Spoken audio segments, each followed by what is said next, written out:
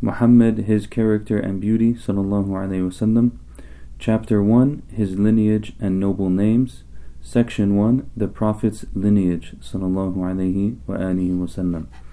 He is our master Muhammad, the messenger of Allah, sallallahu alaihi wasallam, the son of Abdullah, the son of Abdul Muttalib, the son of Hashim, the son of Abdul Manaf, the son of Qusay, the son of Kilab, the son of Murrah, the son of Ka'b, the son of Lu'ay, the son of Ghalib, the son of Fihr, the son of Malik, the son of Nadr, the son of Kinana, the son of Khuzaymah, the son of Mudrika, the son of Ilyas, the son of Mudar, the son of Nizar, the son of Ma'ad, the son of Adnan.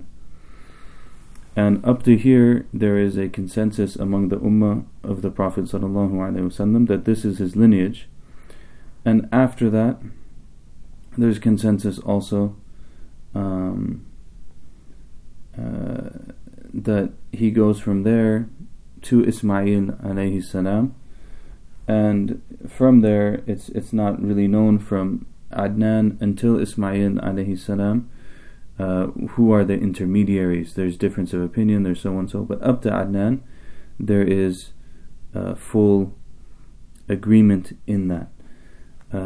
Abdul Muttalib, who's mentioned in the chain of the Prophet ﷺ's lineage, is actually, his name is Shayba, and he became known as Abdul Muttalib as a result of some of the history behind it. Basically, long story short, his uncle al-Muttalib went to Medina and found that he was alive after his father had passed away. And when he brought him back to Mecca, the people of Mecca didn't know that this son of al-Muttalib's brother was alive, Shayba. And so when he came with him, they thought that he was a servant that al-Muttalib had a slave or a servant that al-Muttalib had brought back with him. And so they started to call this young man Abdul Muttalib, and the nickname thereafter stuck. But his actual name is Shayba, and he was the son of Hashim, and Hashim's actual name was Amr.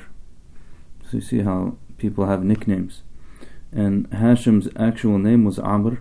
They called him Hashim because he was known to break the bread that was distributed to the Hujjaj, the people who would make pilgrimage to Mecca in the pre-Islamic period, even, that he would distribute the bread to them, and as in his capacity as the host of those people and the one responsible for feeding them, he would break the bread with his own hands, and so he became known as Hashim, which is the one who crumbles.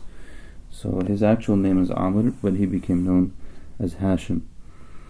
This is the noblest of all lineages. Al-Abbas radiallahu anhu reported that the Prophet ﷺ said, Allah created mankind and placed me in their finest group, and then He chose the best of the tribes and placed me the finest tribe.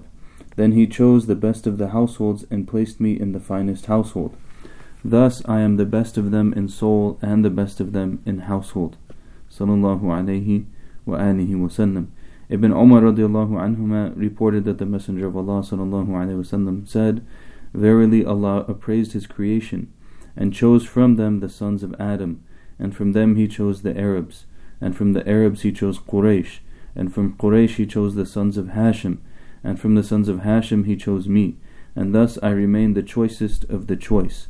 Certainly whosoever loves the Arabs, then I love them, for they love me, and whosoever hates the Arabs, then I hate them, for they hate me. Sallallahu alayhi wa alihi wa sallam. One of the things that we take from here is the importance of lineage. The importance of lineage is real in our postmodern existence, or our modern existence, wherein for many people history has been lost and understanding of their family background has been lost. Some people forcibly, and some people just by negligence. Then lineage is not something that people pay attention to as much as they used to, especially in our American context, North American, United States of America context. Obviously, when it comes to the African American community in the United States, and that was a community that was forcibly removed from their heritage and their history and their lineage, and so it was lost, forcibly taken from them, I should say.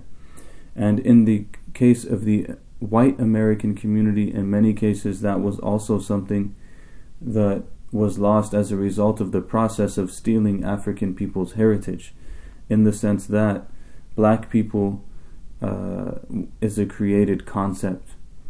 You know, if one was to go to Africa, you would not find black people, quote unquote. You would find people of various lineages and tribes and clans and communities and countries.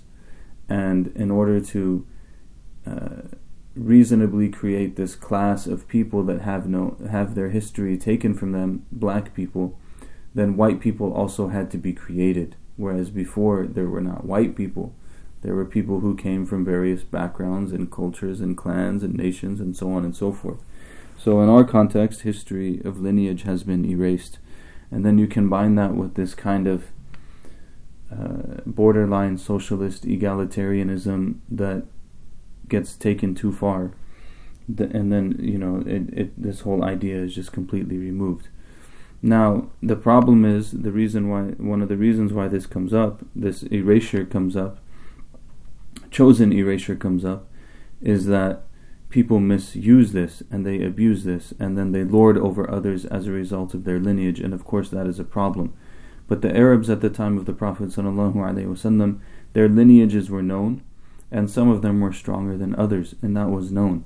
And it was also known at the same time that your lineage is not going to save you. Your lineage is not going to save you.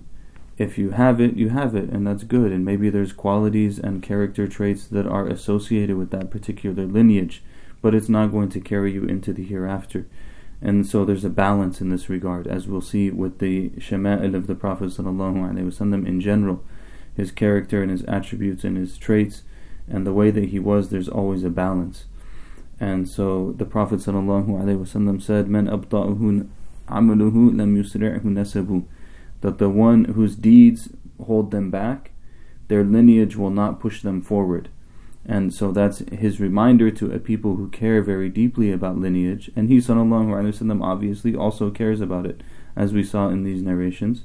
But it's a reminder to the people who care about lineage that your lineage is not going to take you to paradise. Your deeds do. But the inverse of this narration also, if we were to think about it, the narration again is that the one whose deeds slow them down, their lineage will not speed them up. The inverse of it is that one whose deeds speed them up, their lineage may even carry them farther. And so it is important to recognize that someone, for example, who is a descendant of the Prophet ﷺ has special merit if they are a good and righteous person. And a person who is from the lineage of any number of righteous people who have come to us in history, that is also important. It's also mentioned here in the end of the last narration that we mentioned, that the Prophet ﷺ said, "Whoever loves the Arabs, then I love them, for they love me. And whoever hates the Arabs, then I hate them, for they hate me." It's, part of this is to understand that we should love in our hearts as an issue of Iman anything that's connected to the Prophet ﷺ. And so we must be careful. Sometimes we get into these different ruts, and anti-Arabness might come up in certain pockets of the community, and anti-whatever might come up in certain pockets of the community. But anything that's related to the Prophet ﷺ is deserving of love. Again, disclaimers galore. That doesn't mean that every Arab is a righteous person or a good person. That's not the point. The point is that the Prophet ﷺ was an Arab. And so to hate the Arabs is to hate something that's intrinsically related to the being of the Prophet ﷺ, and that's something that we would want to avoid. So this is section 1.1. وصلى الله وسلم على سيدنا محمد وعلى آله وصحبه وسلم تسليما كثيرا.